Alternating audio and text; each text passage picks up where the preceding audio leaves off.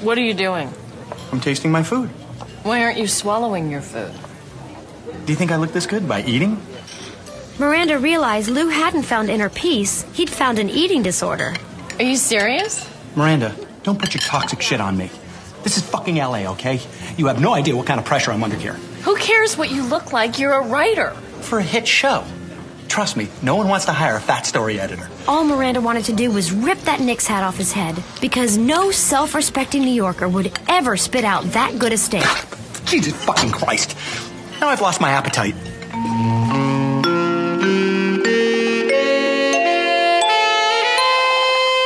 All right, everybody, welcome back to the Mirandas, Season 3, Episode 14, Sex and Another City. This is LA Part 2. It feels like they've been in LA for weeks now. God, I hope so. Yeah, I feel like anybody who visits from New York feels like LA is immediately weeks. Well, that's such a good point. The person chiming in is we want to welcome our friend Hank to the podcast. Thank you, Gilly. Thank you, Sarah, for having me. I'm very excited to talk about this episode.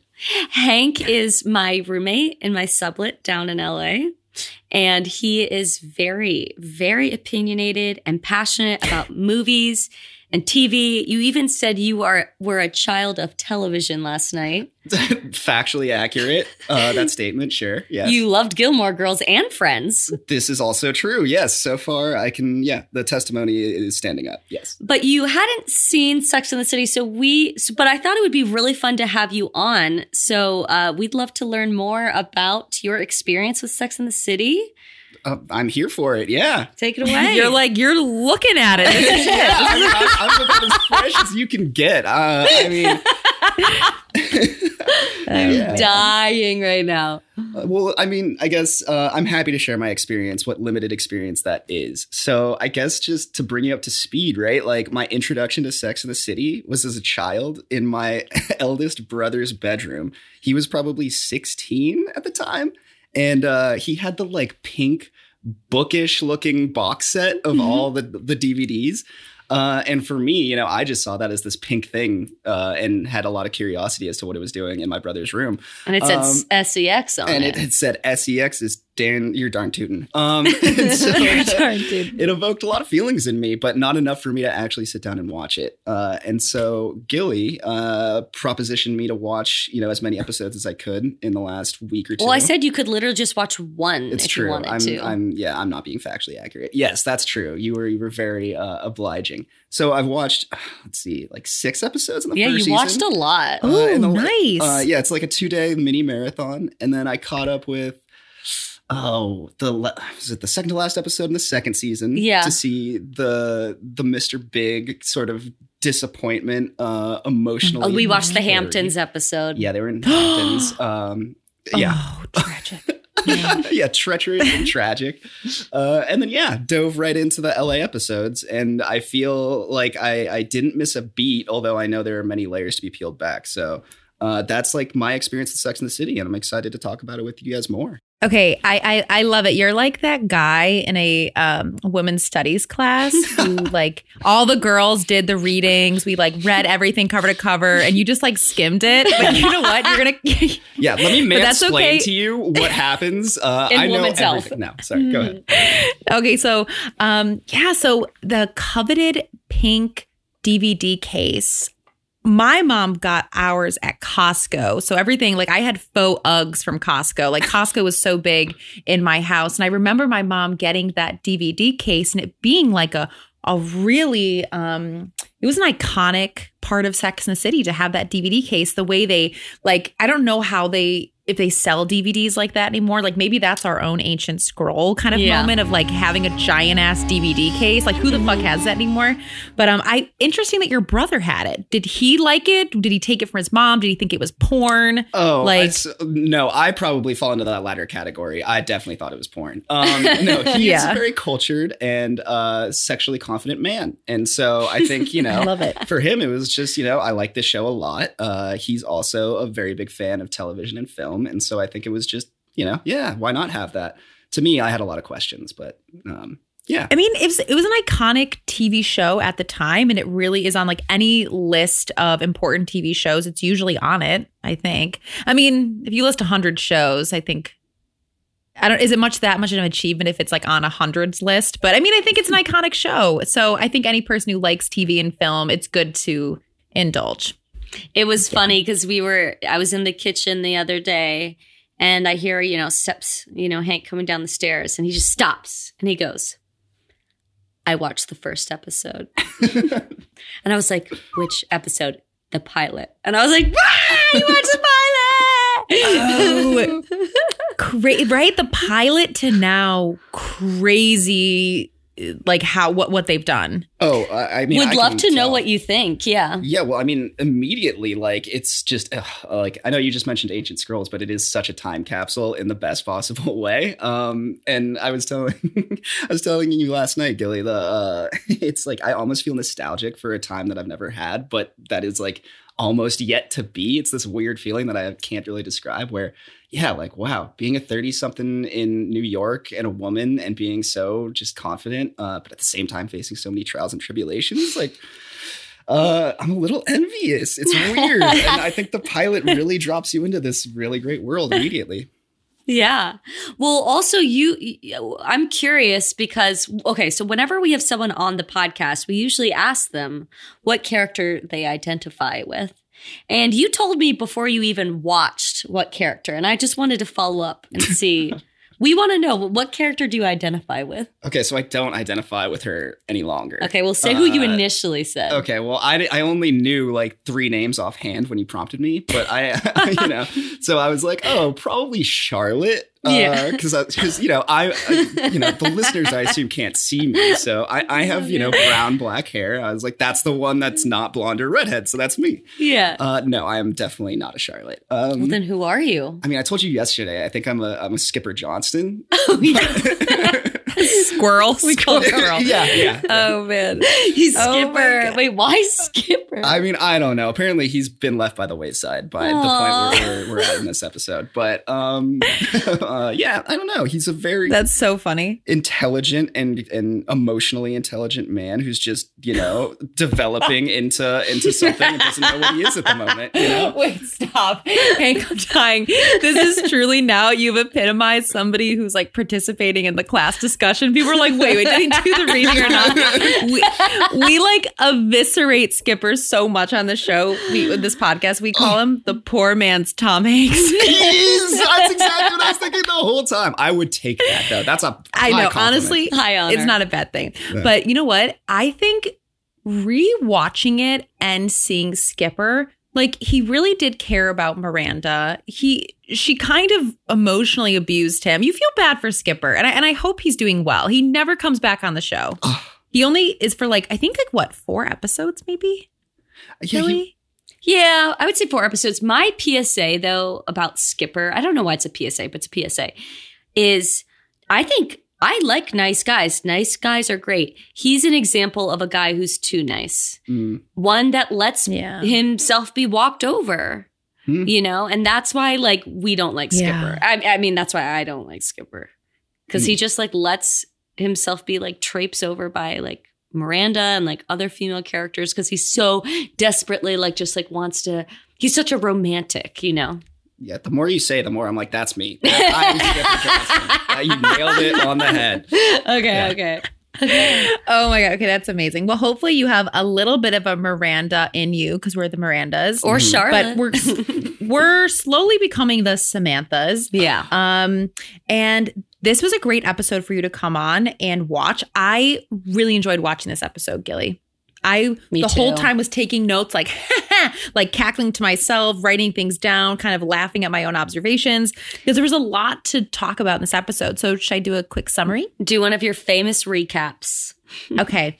So this episode, the girls, everything is not quite what it seems in this episode. Carrie is kind of has this flirtationship fling with this guy who she ends up being conned by in a way. He's not exactly who he says he is. And we have a great guest star, Vince Vaughn. Please tell me that you have another one of those. Wow. And I thought I had a problem. Your wife? Yeah. Coal tar. It's very nice. I thought they banned these here. I taped them to my body on a plane. New Yorker? Yep. I'm Keith Travers, representing Matt Damon. Oh.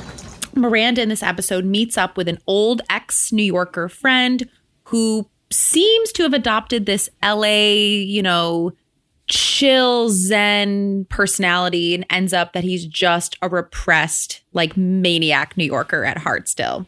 Charlotte in this episode feels like she's living in a fake marriage because everything on the outside looks perfect, but inside they still have not had successful sex.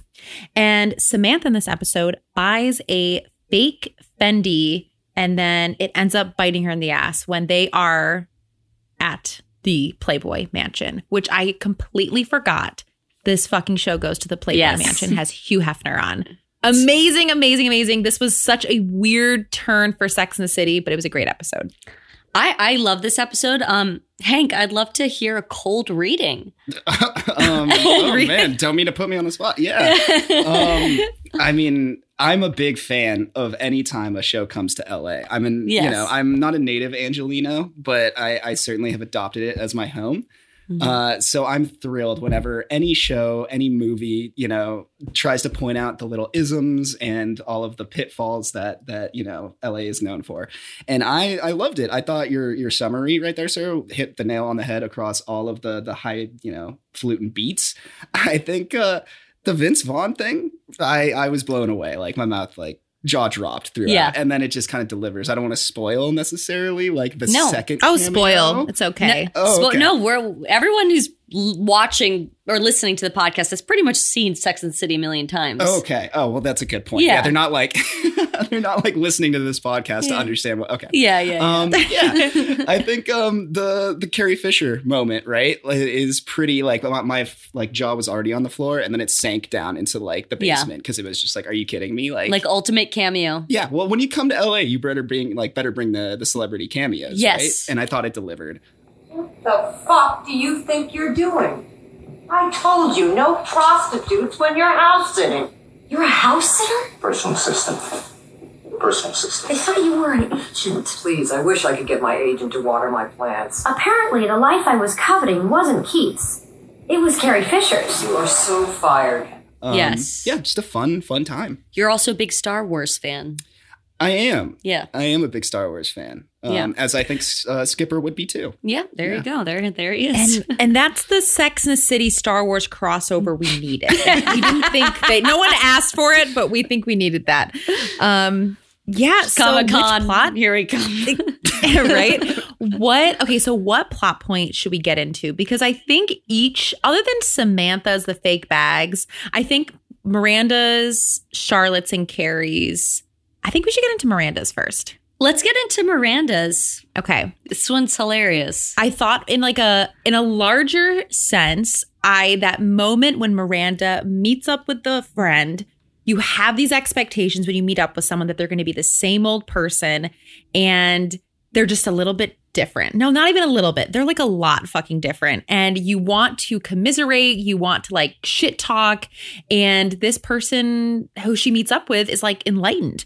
And I think it makes Miranda have to really self-reflect, right? In this last episode, she kind of was trying to shed her New Yorkerness. She wanted to bond with this guy. And I think we've all maybe had some experience where somebody in our past or a friend just changes and it doesn't sit well with you. So I thought Miranda played that really well. I think I'm one of those happy people now. Wow.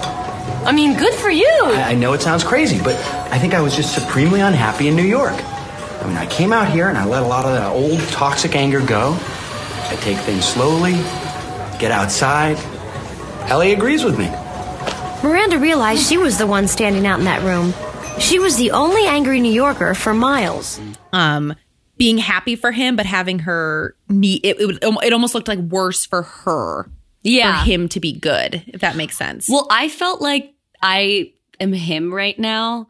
I'm just sitting there, feeling I'm just so much happier here. The sun here. Da, da, da, da, da. I don't know. I was really identifying that. Also feeling like a little bit of a traitor to New York. But I thought it was funny to see Miranda's character kind of like soften and evolve into like almost like an Angelino, as you would say. Actually, one of my favorite lines is when, basically kind of skipping ahead, but Charlotte fesses up to the girls at brunch that her honeymoon wasn't filled with great sex with Trey. It was actually like the exact opposite. She's like, and I'm sure you're all judging me right now. And I love that Miranda's like, who am I to judge you? We all have our paths in life. She was just so like zen and self-actualized. And I love that she took on that like California green tea infusion. I love that. Yeah, she drank the green tea Kool-Aid. Like, yes. I mean, for me, like dealing with a lot of people like that on a day-to-day basis of like, oh, I just moved here from, Podunk, or I moved here from New York, and like watching that transition to becoming, actualized as an Angelino is, I think I like that one line stood out to me is like, that's everything you love and hate about someone kind of sacrificing their soul to become like this zen, like just very happy-go-lucky person. Yeah. I thought it was really perfectly delivered. Yeah. Yeah. And whenever Miranda kind of puts on a persona, her voice softens, it lightens, it extends. And she kind of did this with the like a flight attendant. And it's really just kind of a testament to Cynthia Nixon acting and how she kind of like becomes this other version of Miranda. But no, it's interesting. As a New Yorker, you're kind of like, there's this like obviously the classic like East Coast versus West Coast. But I remember moving to New York. I'm from Michigan originally, and I like hardened here. So it's interesting that New Yorkers go to LA to kind of like soften, I guess. And it's interesting the idea of like where you move having an impact on your personality. And I think a lot of people when they move to New York, it becomes their fucking personality. And LA too, like just kind of becomes their persona. But Gilly, it's interesting because you are like a born and bred New Yorker. And now in LA, and you're trying to convince me to go there. No. I'm at least trying to convince you to come to the Saddle Ranch Chop House. Yeah, that's it. I'm at least trying to convince you to get on that mechanical bull. Yeah, I will. Yeah, it's just really like, honestly, I keep saying this and I'm a broken record, but it's just like really sunny here. And I didn't realize how just like good weather could really just make you feel happy to like step outside and be curious about your walk and what you see. And I mean, your voice is just extending and doing everything. No, I know. And so I feel like, maybe it is softening. It's funny because I was back to like the mechanical horse. I was watching the episode again with Hank last night, and I was like, LOL, I wonder if that place like even exists or still exists. And you're like, oh yeah. Yeah, you can. Yeah, if you want to get like the most expensive steak in the worst service of your life, but say you're on the Sunset Strip riding a mechanical bull, I encourage everyone to go to the Saddleback or whatever the hell it's called. Shameless plug for that spot on the Sunset Strip. Hell yes. And Sarah, I think we have to go when you're here. We have to go and we have to recreate that scene. Like, who's going to be Miranda, you or me? Both of us. It will be. Actually, maybe we should on the Instagram like rate who's like the most Miranda on the mechanical. Wait, that's amazing. Whoever hangs on the longest takes home the title, right? Like, no, but we have to do the woo and just take the top, the red bralette, or just be the dorkiest one. Sarah, when I was like re-listening to the podcast from last week, I was dying when you're like, I don't think she was wowing them with her sexuality. No, because you look like a dork. Like you just look like such a dork. And that's how I think why we relate to Miranda, because I think in your vision of like riding a bull and being sexy, you think you're gonna look hot as shit, but you look like Miranda. Like I know if I did that, the intensity in which I'd be holding on doing it. But yes, when I come to LA, I think we got to make a stop there. But this guy, it was in with Miranda and this New Yorker guy, he's lost a ton of weight. Yes. He's super zen. And then he's having a positive influence on Miranda. We're seeing the softening. And then they go out for a classic like steak dinner with some nice drinks. And he's chewing the steak chewing and then spitting it into the napkin. And then Miranda's like really inquisitive, like, what's wrong? What's wrong with the steak? And he's like, what is it? Wait, what is it? What did he say? It's he like, said, you don't think I like got this? Like, do you think I look this good by eating? yeah, that's it. Nailed and then it. you realize like there's this whole other side to LA in which it's the pressure to look good. You're surrounded by this most attractive people. And here is this like true New Yorker, not really anymore, who's like chewing the steak, spitting it out. New York's because he strip steak. Yeah. New York strip steak. Yeah. Well, that actually brings me to a question because Hank, you've been out here for a while. I've met some of your friends so far. They're really nice. But the other night it came up, one of your friends was saying like, oh, like how like there's some people here that irritate him, like, asking for your Instagram handle when you're out and like how that just feels so like opportunistic. And we'd love to know your perspective with some of the more like veneer kind of stuff that's being addressed in this episode from like 2002 or something. Sure. Yeah, that's true. That's a great question. And I think, I don't know that I don't want to diminish the, body dysmorphia and eating disorders and any of those things that are still very prevalent. But I think, like the Instagram and social media influencers are kind of like that analog to what this episode is kind of showcasing. Oh, interesting. Just like the vapid, like very shallow and looks obsessed culture that goes on here and how, it's just very transactional. Like when you make friends, it can be, not a friendship that they're looking for or vice versa, depending on what you do. And, it has its pros and cons. Like it can get you into cool parties. It can be a fun thing to do and lead to fun things. But I'm not one of those people who's confronted by a lot of people that are trying to get, a greater following by meeting me on Instagram, let's say. But I do see it a lot. And my friends are definitely more victimized in that way. Interesting. Yeah. Oh, people ask for your Instagram handle? Yeah, that's very common. I've never been asked. I don't even have an Instagram, so I wouldn't have to give the handle. You have our Instagram, which you basically run as my personal one, and I get your like endorphin supply. Yeah, I'm like, give me another hit of something. No, but I don't post anything about my personal life other than when I talk about on the podcast. Yeah. Nothing on Instagram. But I've never been asked for an Instagram handle. Well, you're lucky because they would out you immediately as like, oh my God, you don't have an Instagram? Like, get the fuck away from me. No, so common. I was like, surprising. I'll give you my Reddit name, but are you on Discord? Yeah. What's your Twitch handle, girl? Yeah, right. Let me see your stream. What's your Twitch? Wow, that's okay. So very interesting that the LA stereotype, though, because Gilly, you mentioned this isn't 2002. No, it's not even 2002. I think it's 2001 that this is airing. Whatever. I think it's pre 9/11.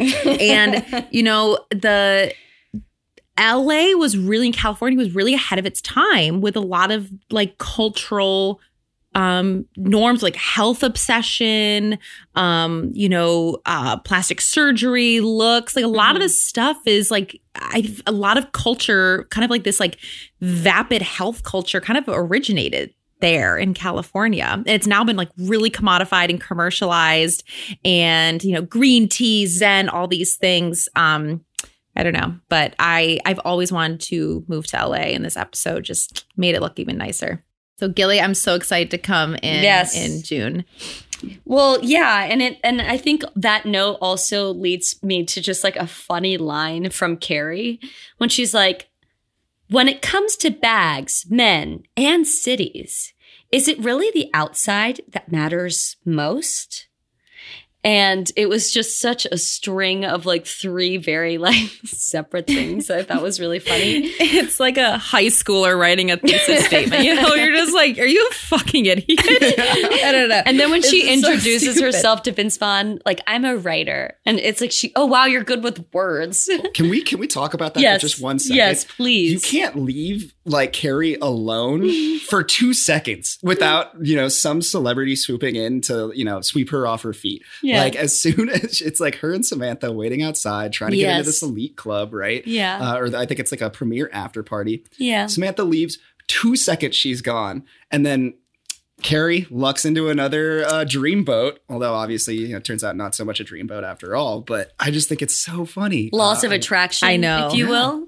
I mean, maybe she's just radiating that kind of like. I know. I attraction. need whatever she's radiating. That sounds like an ideal situation. Yeah. Carrie Bradshaw. I'm representing myself. Actress. Oh, no. Writer. Too pretty to be a writer. And that's too cheesy a line for you to be a writer. It's gonna take a fucking hour to get the car. Samantha Jones, meet Keith Travers. He's representing Matt Damon. I think with there are just some people, and I think this is Carrie's show. It's Carrie's world. This is kind of Candace Bushnell's fantasy that she's always the girl that's picked, always the girl that's looked at. My question is Vince Vaughn. Yes. I wrote this, hot or not? Ooh. I don't know. Hot. Okay. Hot, right? Like Vince Vaughn is hot. I think On mute? Yeah. Maybe not. But with his mannerisms Gilly, and his, yeah. like, you want to go to the VIP room, like all of that stuff. He was very confident. Yeah. He commanded. Yeah. And even he has kind of doesn't have a chin. He kind of has a double thing, and he's kind of not. He's kind of like a little plushy and kind of pale, but there's something about him. That's why I'm like, I don't know what I'm feeling right now, Vince Vaughn. It's confusing, but I will vote hot. Hank, would you like to? Oh, yeah. I mean, as a cisgender heterosexual man, I can confidently say he's hot. And it's like, from my perspective, the guy he just oozes nonchalance, right? Yes, that's a good way to put it. He's like, ooh, yeah. He's so tall, but he doesn't, he doesn't impose that on you. He's very charismatic. Wait. That is such a good statement. He's so tall, but he doesn't impose that upon you. I love that. That's really interesting. Yeah. Well, I mean, because I really don't like tall guys, and Gilly knows this, and it's because I find their height very imposing. It is. It's like very get out of my physical space. I just like certain people, but I guess height can be a thing. I don't know. Oh wait, this is when you told me that I'm actually superficial because I don't like tall guys. Yeah, exactly. Is that what it's still height. You're still reverse tallism. Yeah, it's a problem. That's true. Well, also, I was wondering. I was going to look up when Swingers came out. I was thinking the same thing. I was wondering if that was like a little homage or nod to Vince Vaughn being in Swingers, which is about New Yorkers in LA, right? Or transplants. Spot on. Yeah. No, I was thinking the same thing because, in my eyes, it's like this is, I think, post Swingers. It's post Gus Van Sant's Psycho. Vince Vaughn is, a very prominent actor at the time. And I love that he just I represent Matt Damon. And it's so funny because in a matter of years, he's a leading man. And it's just so fun to see him in this little middle point in his career. Yeah, Swingers was 96, so it must have been 5 years before, which means it was still relevant. What do you think of what is the modern equivalent of what he did? Or do people still do that? Which is kind of lure you in a lot. I mean, wait. Well, I'm going to tell you a personal anecdote first. Oh, love it. Can I do it? Okay, so Absolutely. I have an example of this. I met this yes. guy. You've talked about this on story. the pod. You've talked about it. Yes. Have I? Okay, wait. I'll quickly re-mention for anyone who hasn't listened. But this is my first year. I was 23 when I moved to New York, and this guy in the subway was sitting next to me. I should have known this was a red flag to begin with. He was looking over my shoulder at what I was listening to, and then he kind of kept commenting on it. And then he rode with me to my stop and then asked me out. Again, red flag. No one fucking does that. This guy lived in Queens. I was getting off in Spanish Harlem. That was insane. I go on this date with this guy, whatever. He told me that he worked in real estate and he was an artist. Okay.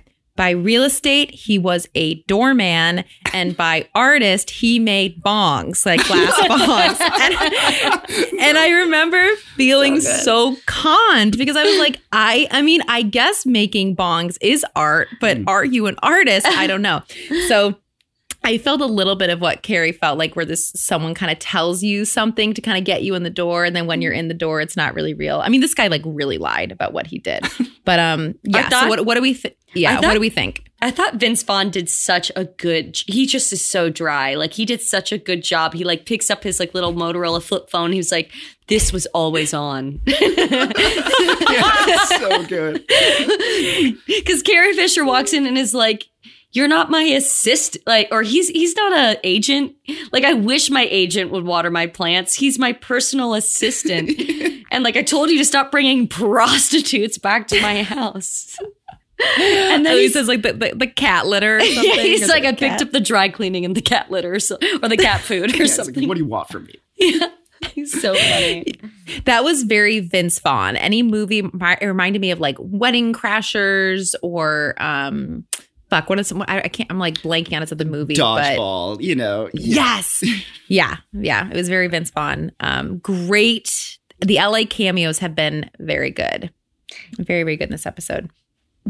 You know what? There was a couple of other cameos in this episode, and that leads me to my ancient scroll. Oh, do it. There are plenty in this episode. Do it. But I think my like overarching ancient scroll was just like Hugh Hefner and the Playboy Mansion. Yes. Like that was so of the time. Is he the ancient scroll or I think he is the ancient scroll. That man is old.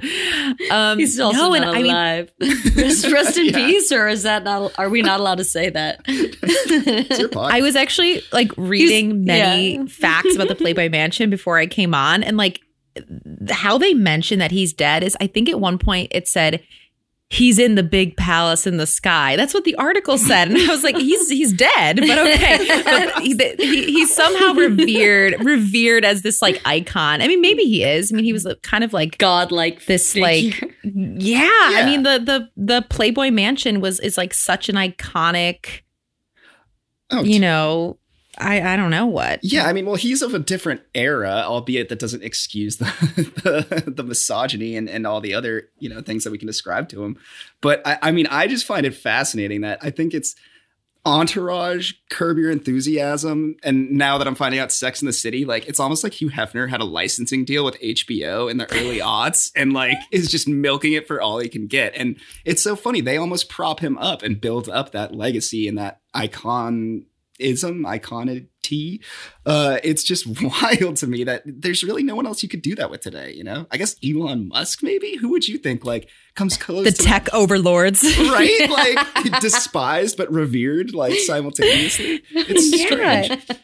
I was reading that how the Playboy Mansion and Hugh Hefner were described as representing the hedonistic dreams of a generation. So like very like sex, money, drugs, rock and roll, and a little anti-establishment in a way. And so, but I just thought it was so dated, right? Like, I feel like after the show, The Girls Next Door aired the reality show about his girlfriends, which I 100% watched. I just think the Playboy Mansion kind of went downhill.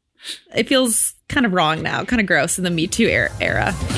Samantha had worshipped Hugh Hefner ever since she was old enough to steal her father's Playboys. Oh my God. To her, this wasn't a celebrity sighting. This was the celebrity sighting. I'll be back. It's kind of like the famous scene where Charlotte, you know, she's escaping Trey because she just needs some time away. She wants to be with the girls. Like, you know, Trey is kind of avoiding her in the bedroom. And when she's at the Playboy Mansion, she's talking to this guy, Ian, like on like a floaty thing. And they're just having a great conversation. And he's basically feeding her the same line that Mirandas fed the episode before, which was like, it's so nice to talk to like a pretty, intelligent woman. And then he's like, I would love to buy you a pair of boobs. And that's like a famous Sex in the City like line, and she just runs away horrified and is ready to leave, ready to go back to Trey. Do you think there are people like that here? Would you say that? Definitely. I mean, definitely. And I think it kind of goes back to Sarah, what you were saying is like, what's like kind of the equivalent of of like Vince Vaughn stringing someone along. And like the first thought in my head is, like getting Tinder swindled, Oh, yeah. And like yeah, that's like significant like leagues above what occurred in this episode. Good point. But I mean, that kind of shit happens all the time, where, you go out for a night. I mean, I'm not the one doing it. I don't have that kind of money. But, where guys buy like, stranger boobs. are you looking to improve yourself? I don't know how that conversation goes, but I have to believe it still happens. Yeah, probably in some vein.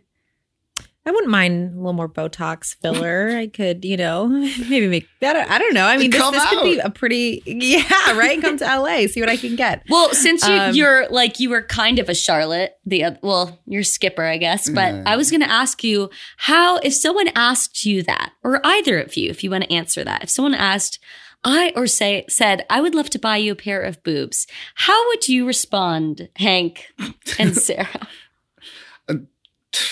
As someone who's not thought about this at all in my life, I don't know, Sarah, do you want to take the lead on that response? Oh my God. Well, I don't know. I have pretty big boobs. So I don't know. Maybe he's like, do you want a breast lip or something? You old bitch. Like, what? Like, I really don't know like why someone asked it. Suspend disbelief, you cocky bitch. All right. Yeah. If I had small titties, you know what? I would be probably really deeply offended. Yeah. But as a Midwesterner, I'd be like, oh no, thank you for offering. Thank you, but no, thank you. I'd be super polite and then be mortified.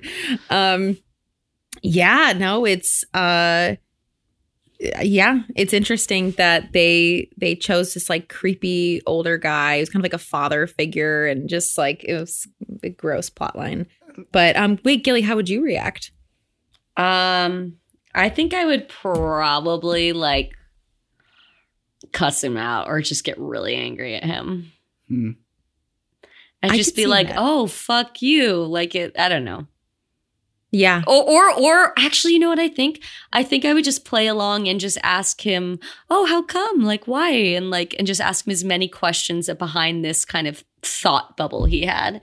And just you like to poke. Yeah, and just stir the pot. Let him just sound like even more of an idiot, I guess. Yeah, it's like, what's the return policy? Yeah, exactly. What about an exchange? Yeah. Get him for his money. How big were you thinking? Yeah.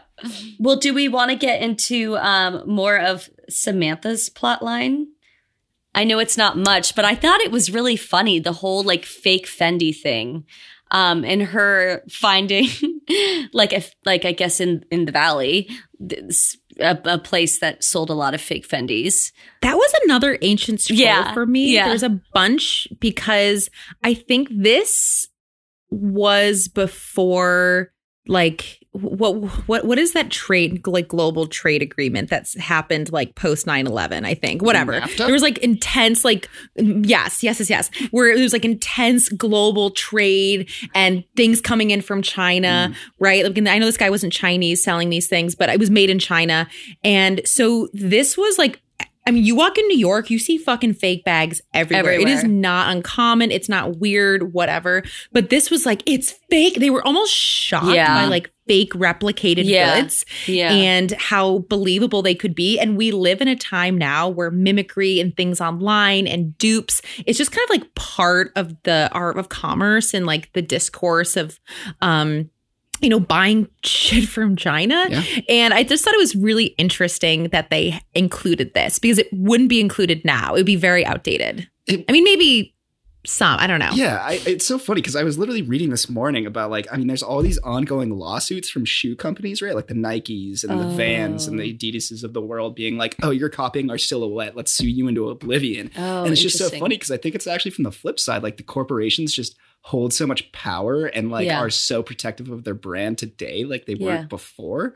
So I think you're totally on the nose there, but it's just it would be told in such a different way today. Like, it'd be, I bought these counterfeit Jordans. I'm about to go whoop some ass about it. But it's so weird. I will say that encapsulation of the Valley for the 30 seconds that they're in it is the most accurate thing I've seen about it. Okay, so please articulate that. You flush it out. You have to tell me, because I literally wrote, have them tell me about the Valley, because I only heard about the Valley in Clueless and this. So tell us. Beautiful. Yeah, no, I mean, Hollywood does the Valley dirty. I will say that. But they're spot on. It's like, if you want something that's less expensive, but doubly menacing, like those dogs that are in the guy's driveway. And it's just like, the danger is just lurking beneath this suburban facade that is the valley. It's just endless suburbia, but populated with like the creepiest weirdos. Okay. It's a lot of fun, but it's really weird.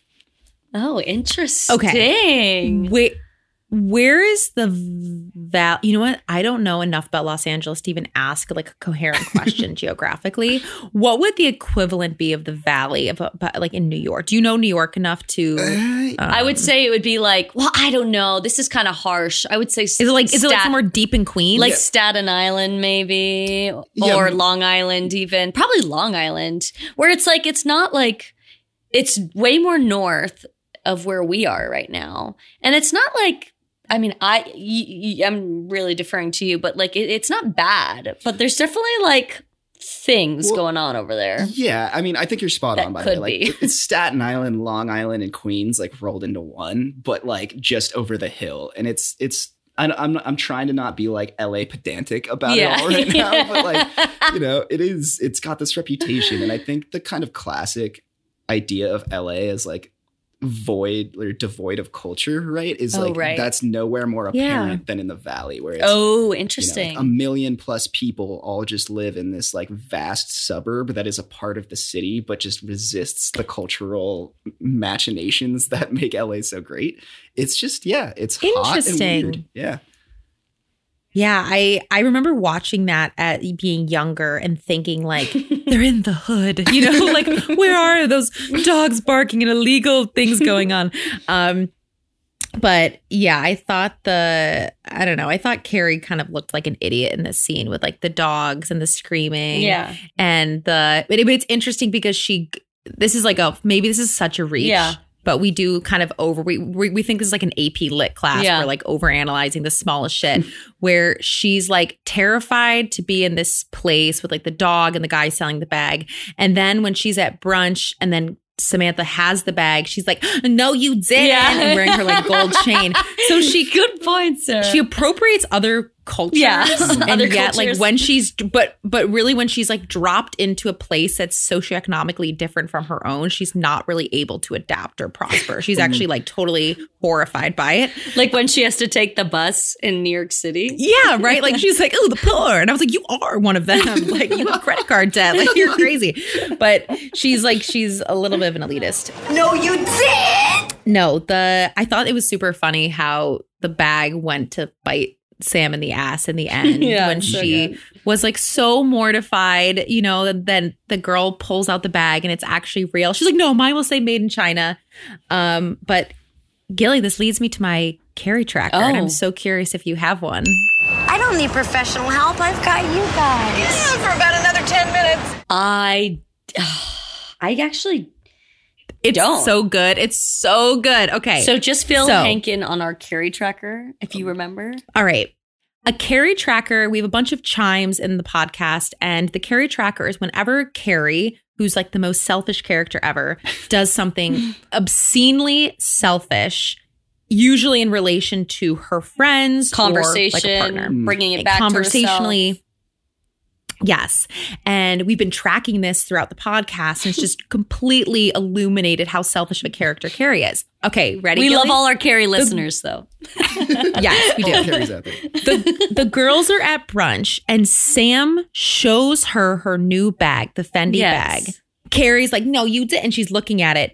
What the fuck does Carrie do? She literally opens her purse and goes, shoves all of her shit out onto the table in front of everybody. Her keys are there, her condoms, her money. Can you imagine that? I hand you my purse and you take and you shove everything out of it. That's a good one, Sarah. I don't know. That's a really good one. That was my Carrie tracker. And then she like all the shit's on the table. They're making fun of it and Carrie's still inspecting the bag. So that's my Carrie tracker for the episode. Oh my gosh. This is a little bit of a pivot. It's a question for Hank though. We were watching the other night the episode where Carrie is on the bus and she's preparing to see the photo of her. Like she did the photo shoot. Yeah. She's wearing what is known, which I don't know if you're familiar with. The naked dress. The naked dress. Oh, Yeah. Yes. Okay. And, many moons ago when we covered this episode, Sarah and I have like talked, we've rehashed the conversation the girls have in Carrie's apartment, which is how long should you wait before sleeping with someone you're dating? And they all had like different answers. Charlotte was, wants to wait the longest. Miranda's like, just not the first. Samantha's in the vein of like, who cares? Like, he'll leave you at any time. It could be the first or the seventh date. Either way, I was like, it was kind of a very like scandalous dress, in my opinion, for Carrie to wear with Big. But what are your thoughts on that? I know it's kind of a personal question, but. Are you asking me how many dates I take women out before I dump them? Or like, are you asking me how I feel about the naked dress? Well, I was actually going to ask you. Well, Sarah, help me workshop this one. Do you abide by a rule dating? So a lot of women have like, don't sleep with him until the third date. Don't do this. Like, that's a pretty constant thing women are taught, that there are like these rules you kind of have to follow. Do you think that there is a specific date in which you, Gillian, correct me if I'm wrong, yes, I'm asking this, but is there a specific number date in which you would sleep with somebody? And let's say they were wearing a ridiculously revealing dress on the first date. Would you then assume that sex was on the table? Yeah, I think. Gilly, yeah? Is that what you're Yeah. Well done, Sarah. Yeah, that's you, Sarah. No, I think that's a great question. And granted, 20 years later, so maybe our social mores have changed a little bit. But I think, one, if I'm dating a woman who's wearing that dress, I'm trying desperately to sleep with her. So that's really more, I don't know if I assume it's on the table. I'm just going to be trying very hard. But yeah, I think, we live in a culture today where it's like, whatever you wear, like, you could be wearing a very low cut dress. You could be wearing all kinds of different quote unquote promiscuous things. And I'm not going to assume anything of it. But I will say that I don't really have that rule. Now, I know that rule exists for many women, and I'm not, I can tell you very candidly, I've slept on the first date. I've slept with a girl on the fourth date. It's, I think in that way, a little bit accurate of, the banter that goes on between the three of them. So question, just to follow up, like, I think what the girls are trying to ask is there any leverage or power that a woman has in withholding sex on like X number of dates? Do you think that there is any sort of pattern or allure that they can build and leverage by kind of, as Sarah would say, delaying gratification?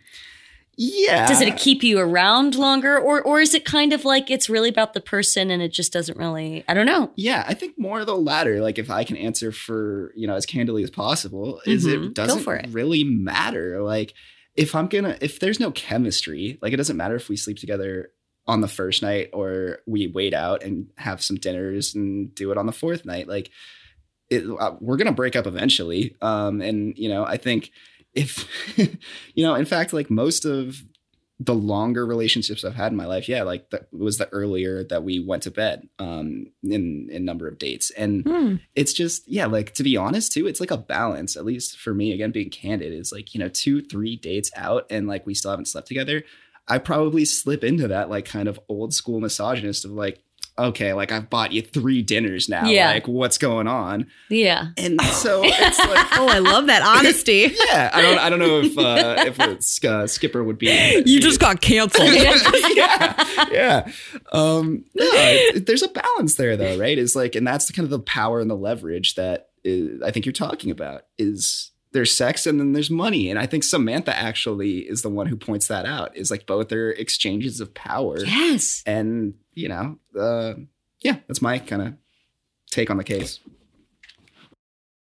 So it's really, we always talk about this on the podcast. We talk about, how women are super conditioned to see themselves through the male perspective, the male gaze.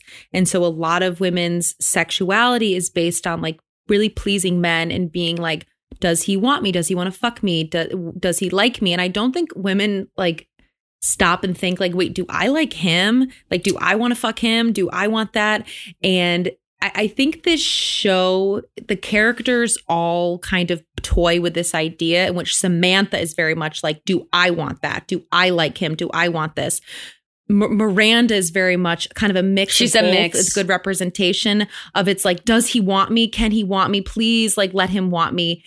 And I think Carrie just needs the attention. I think she, I think she's really burdened by of being wanted and being likable that I think a lot of women do. And so I think a lot of women have to have these rules and structures set in place because it feels kind of chaotic without it. But I do agree. I don't think waiting to the third date, waiting to the first, second, 10th, whatever. I think if you have chemistry, it's going to work or it's not. I don't know if sex necessarily like tips the scale. I don't think you should have sex on the first date though. I don't think that. Oh, okay.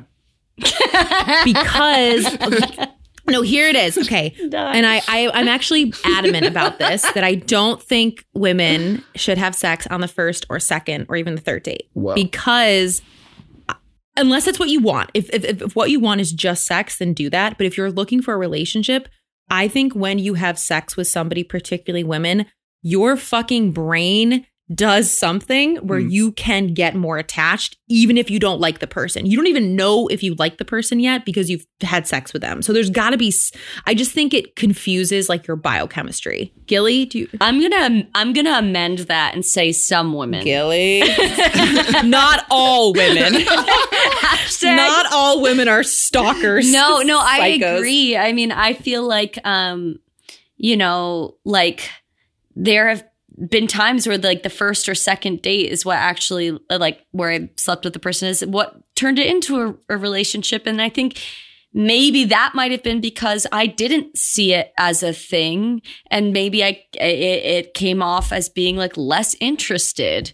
And then there was more, I was pursued more. So I really think that it's really hard to say. I think it just should be like a little bit a different question that you ask, which is like, and maybe this is like very like savage, but what do you want right now out of this situation? Do you want what do you want to get laid? Do you want to have a good time? Do you want to get to know someone and see what it might be like to get to know somebody? And maybe let that kind of steer what you do. So like, if you really want to get to know someone, I think the best way is not to like put each other's genitals in different holes. I think the best way that should be on a shirt. Yeah. It's just like my mom used to tell me. Yeah, exactly.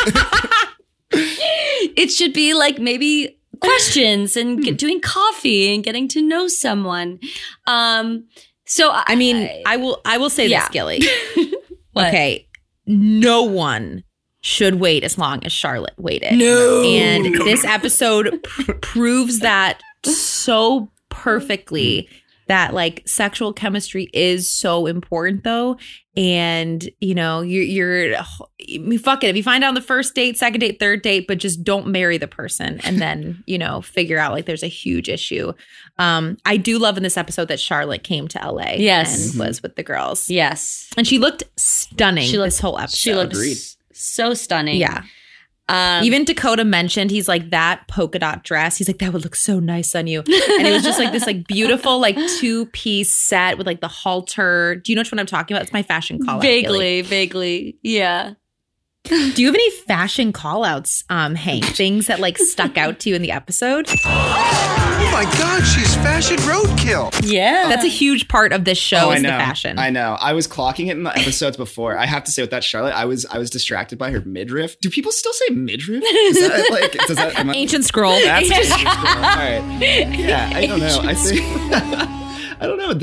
Not too many stood out for me. I think the outfits at the like Playboy Mansion obviously were just like a lot. I liked them. There was, I think, Samantha, correct me if I'm wrong, was wearing the like kind of black, or maybe it was Carrie, the black shimmery like mesh sequiny, thing, like almost translucent. Yeah, that was pretty spectacular. But you'd have to remind me of any other ones. The 70s, like what is it? Got a caftan, Gilly caftan, kind of that beautiful look. I mean, we have two iconic Carrie looks in this episode. One is the Bo Peep top that Carrie's wearing when they're going to pick up the fake bags. You know, with the ruffles in the sleeves, with the bows. It's very iconic. Almost like Reformation does something like that right now. And then it's called a slutty milkmaid. Yes. You know? Slutty milkmaid. Aren't they all? Yeah. Aren't all milkmaids slutty? Oh, sorry. Fashionable milkmaid. There you go. I don't know. And then there's the other iconic outfit, which is Carrie's white shorts with the gold boots and the gold, like, metallic lame bra underneath with her hair. I've always hated that. I've hated that outfit. I hate that deep outfit. sigh. Yeah, tell us about it. What don't you like? Gil, it's I don't like fake gold leather. It feels costumey. It feels like she was dressed as like a slutty Greek god. Like, I don't know. I didn't like it. Like, it was just kind of a no. Not for you. But it's an iconic Carrie look. No, definitely not for me. This is a side note. It's back to Charlotte, and it's also another ancient scroll. At the beginning of the episode, we see Charlotte picking up Carrie's mail while Carrie's away. Like, is that a thing that people did if they were out of town? Hey, like, I'm going to be out of town for literally only 10 days. Do you mind, like, going to my house and picking up the mail? Like, I thought that was so weird. And again, they've been gone for what, a week? Yeah. If that. And is there not a mailbox you could just leave it in? I mean, I don't know. Well, my question is like, so when she comes to LA, who's picking up the mail? Yeah, I know, right? Who's Like, picking up- you've been deputized and you've left your post. Yeah, literally. exactly. That's so funny. Oh my gosh. But that's actually kind of a consistent theme in Sex and the City with Charlotte going to Carrie's apartment to pick up mail. Like, this happens more than once. So clearly they have like a routine or something.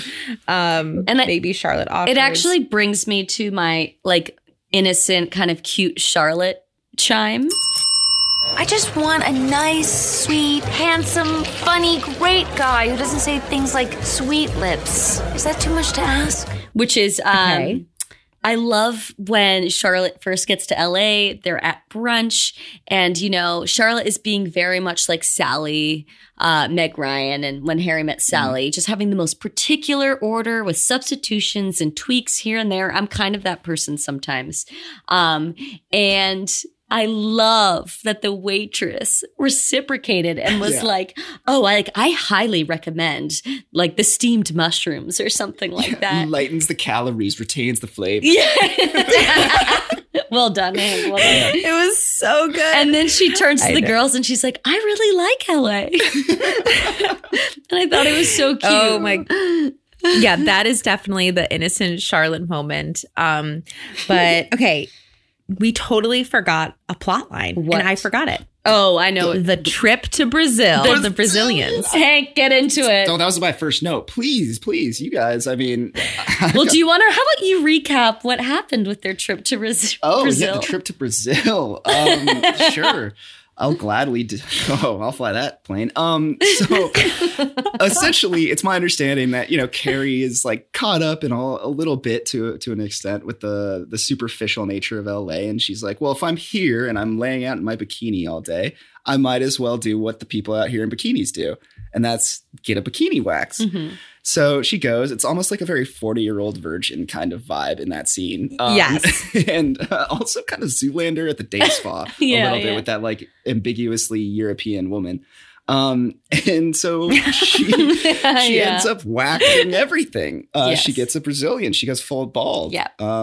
Yeah. Thank you for the recap. Anytime. I was always very perplexed when I was younger. When I say when I was younger, I mean up until this very moment, why they would lift the leg for the Brazilian. It doesn't make sense. No one would ever do that if you're getting a Brazilian. They make you go full happy baby frog pose. Yeah, like spread eagle. And spread eagle. And it's mortifying. Your butthole is in the air. It's terrifying. You're just like, I can't believe I'm paying to be masochist and like abused by this woman with hot wax. And how they did it was so absurd with like the gymnastic leg like splits in the air. And it clearly like it almost looked like it was only one side was done. Like a Brazilian, they do like both sides. There's one side, the other side, but I don't know. I always thought it was really strange and I was very confused.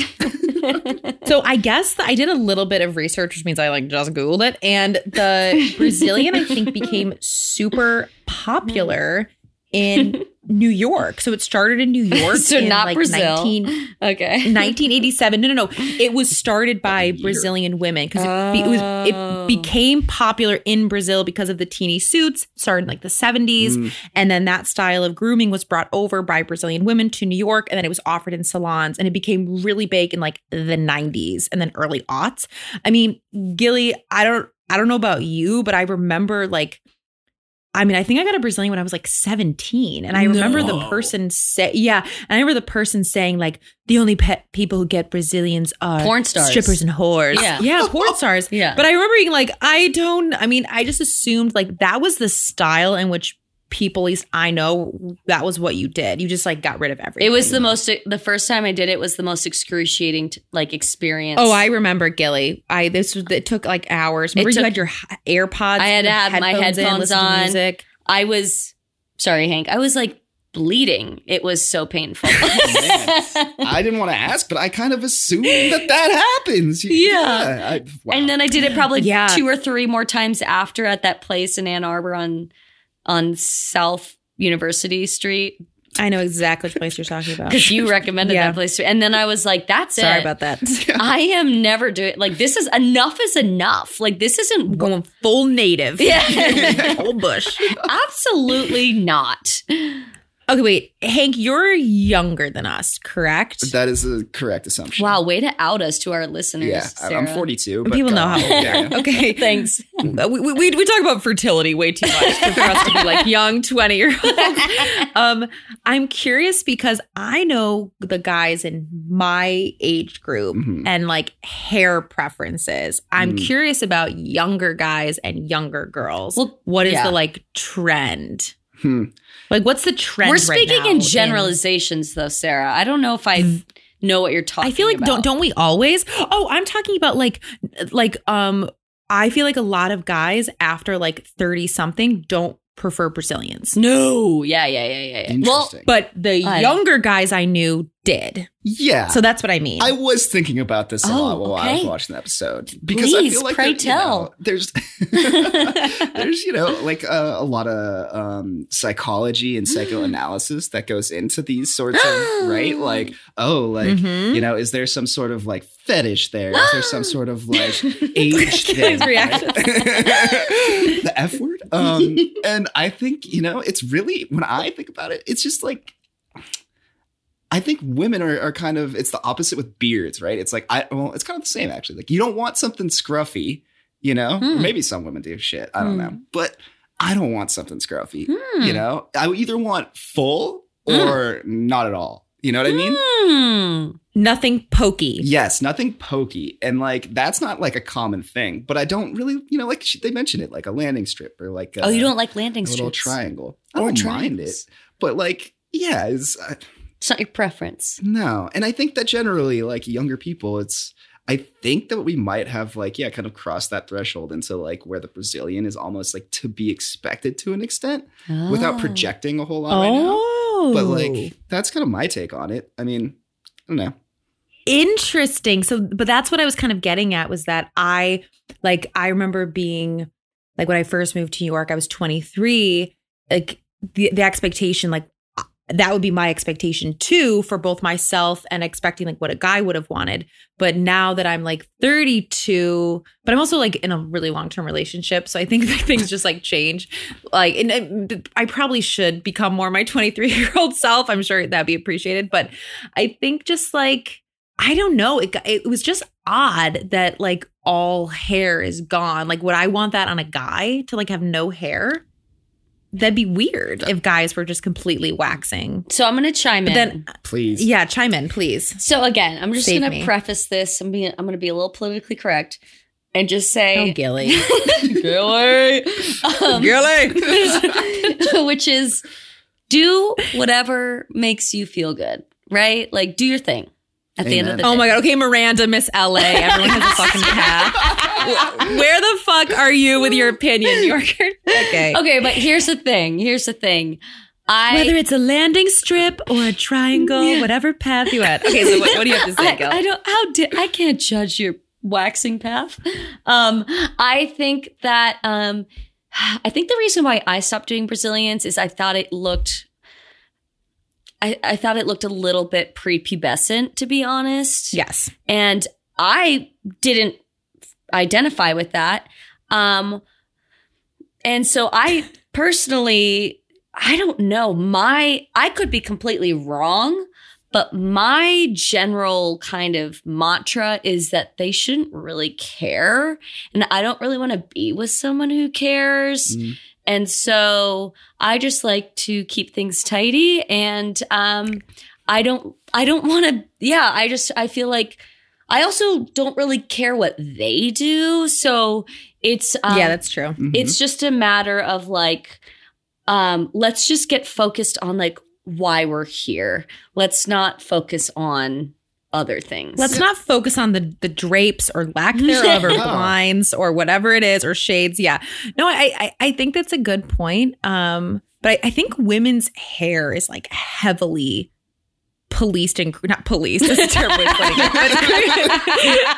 Our body, our choice. Right? Fuck Roe versus Wade. Yeah, right. What's Fuck next? Roe versus Wade. It's all about the hair. No, but I think like, you look at like body hair in general for women. I mean, everyone has a fucking opinion about it. Yeah. Like even sometimes when I see women who don't shave their armpits, like I have an opinion about it. It's not, I'm not like, you go girl. It's kind of like, whoa.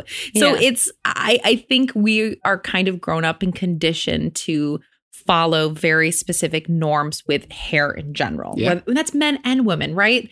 But particularly the different trending styles of the pubic hair I find really fascinating because at one point like the bush was in. Like you look at old movies and porn, like that big old bush was like deemed like sexy and attractive. B.O.B. So I'm curious I'm curious what it will be, 20 years from now. But I thought it was a great plot line that they added it and they had Charlotte do it too. It was pretty fun. I think so too. I would love if we called out some like funny like either Miranda lines or Samantha singers because I've got a bunch of them. I'm a trisexual. I'll try anything once. All right, let's go. Give me one. Well, there's one Samantha Zinger I have, and now I can't remember the context, but it doesn't really matter. She goes, honey, the Woody Allen thing is so over.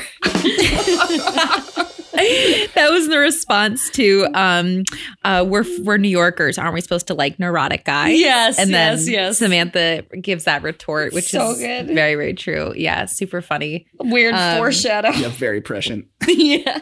And then obviously the Miranda sarcasm line. It feels good to be sarcastic.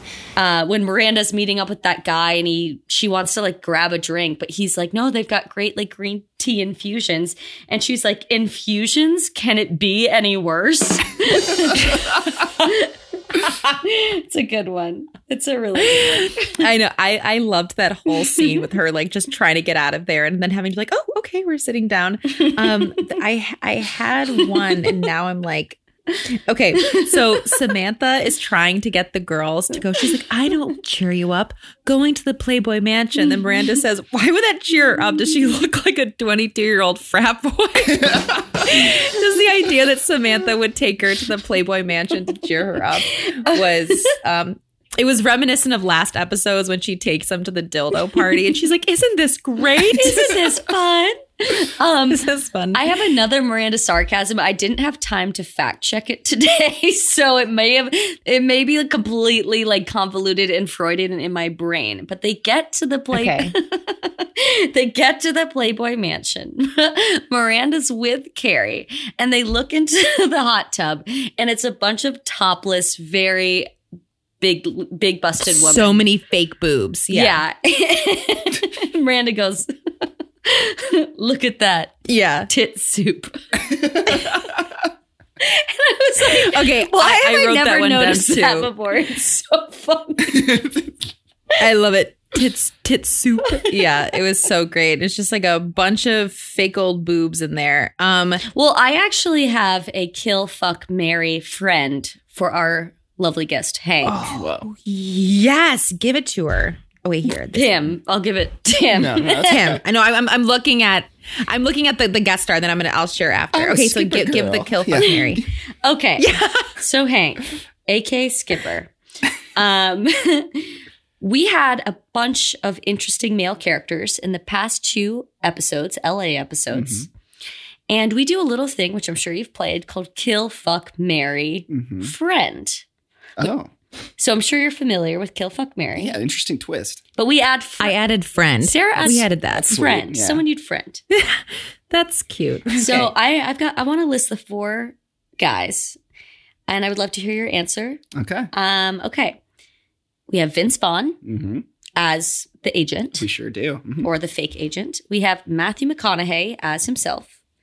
We have the Garth, the dildo guy with girth. Garth the Girth, yeah. And then we have this like the kind of, I guess, bulimic guy who Lou, neurotic Lou. Woody Allen guy. Kill fuck. Oh, this is too easy. That's pretty easy. It's not easy. I mean, the first. Okay. So Who do you kill? Marry, kill friend. Well, it's interesting. I feel you guys had a good conversation about Garth in the last episode, and reflecting on that, I certainly don't want to have sex with him. That would just be world ending.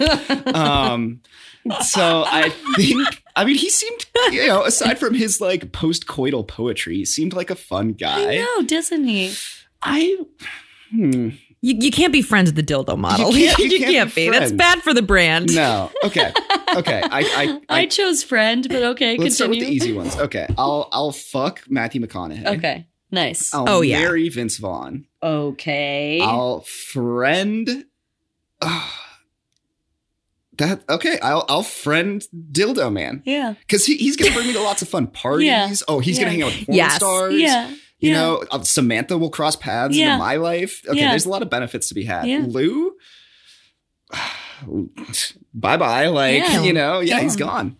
Kill him. Adios, Lou. Sarah, any- Wait, Gilly, what's yours, Gilly? What was mine?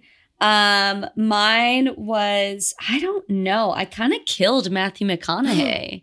He was just so irritating to me. I would definitely friend the dildo guy. I think I would fuck Vince Vaughn, and I think I would marry Lou. Oh. He seems like he needs like Okay, plot support. twist. Did not think that was going to I come. couldn't even remember the man's name. Yeah, Whatever. okay. Definitely killing Lou. I'm gonna say fuck Garth.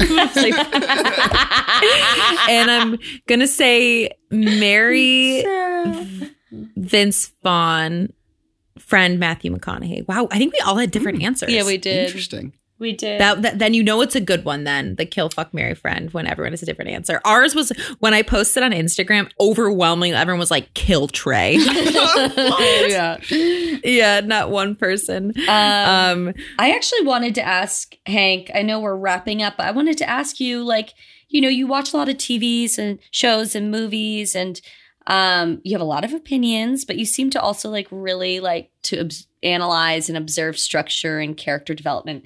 And I wanted to ask you, what did you think about the rhythm of the show between the pilot episodes, some of the episodes you saw in season 2, and then this 2-parter?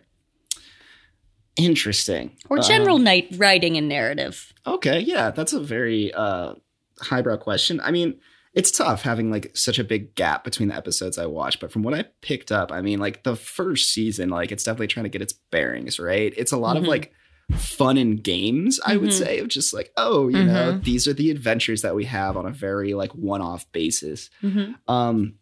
And then building up to season 2, the episode that we watched together, where it's like, oh, there's a very long arc here with Big. And, I know enough about Sex and the City to know that goes on for the better part, if not longer than a decade, right?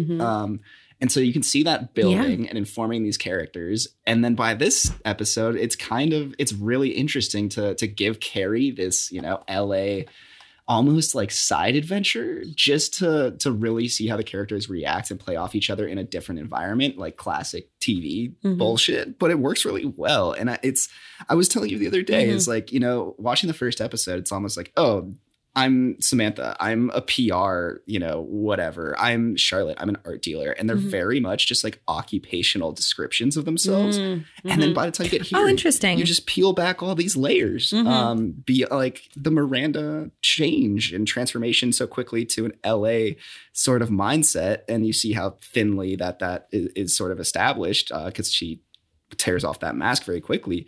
But they really do. Like they develop so many layers, and I'm excited to see where it goes. Yeah. Yeah. Oh my gosh, we have a convert. We've got a fan. But okay, first off, very well spoken and beautiful description of the show. And it really gives the show a lot to describe it that way. Sometimes we like shit on the writing so much, like the continuity and just like different things, like how things work. It's just odd. And I don't know, is it bad writing or are they making Carrie Bradshaw a bad writer? I don't know. I mean, I think Carrie Bradshaw's writing is like a whole other, like, maybe they like know it's bad. Yeah. I don't know. But yeah, we have the rest of season 3.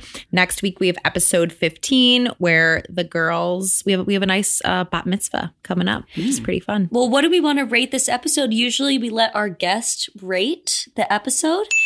I had a religious experience at Manolo Blahnik. It's out of 5 Manolo Blahniks. If you are unfamiliar with a Manolo Blahnik, it is a really expensive shoe. Okay. They're usually heels. Or just like formal shoes. And you can decide if it's 5 pairs or if it's like 4 pairs in a shoe or 4.5 pairs, 4.75. We do a 1 through 5 rating. Okay, with any sort of decimal you want to give. Yeah. Okay.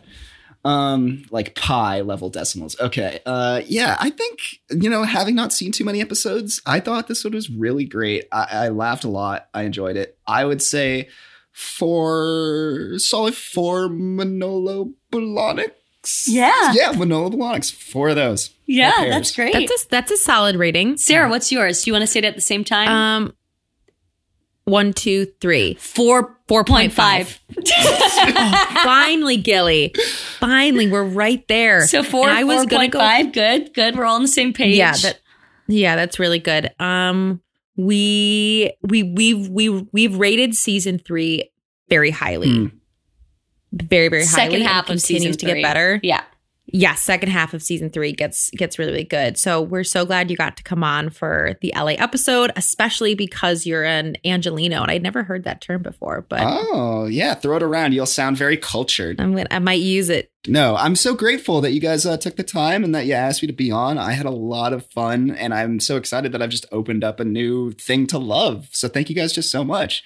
Thank you for coming, Hank. You were great. And this was so fun. I know. Have you been on a podcast before? You're a natural. Oh, no, that's so sweet. No, I listen to a lot of them, though. I'll tell you that. Well, there you have it, guys. Yeah, I know. We don't have a lot of guys on our show. So maybe this will help increase our male listener base. Yeah. Really, from 99% women to 1% men. It's just my brother and my fiance. So there you go. All right. Well, bye everybody. And we will see you next week for episode 15. Bye our little Hollywood cameos. Angelinos. Angelino. Bye Angelinos. Bye.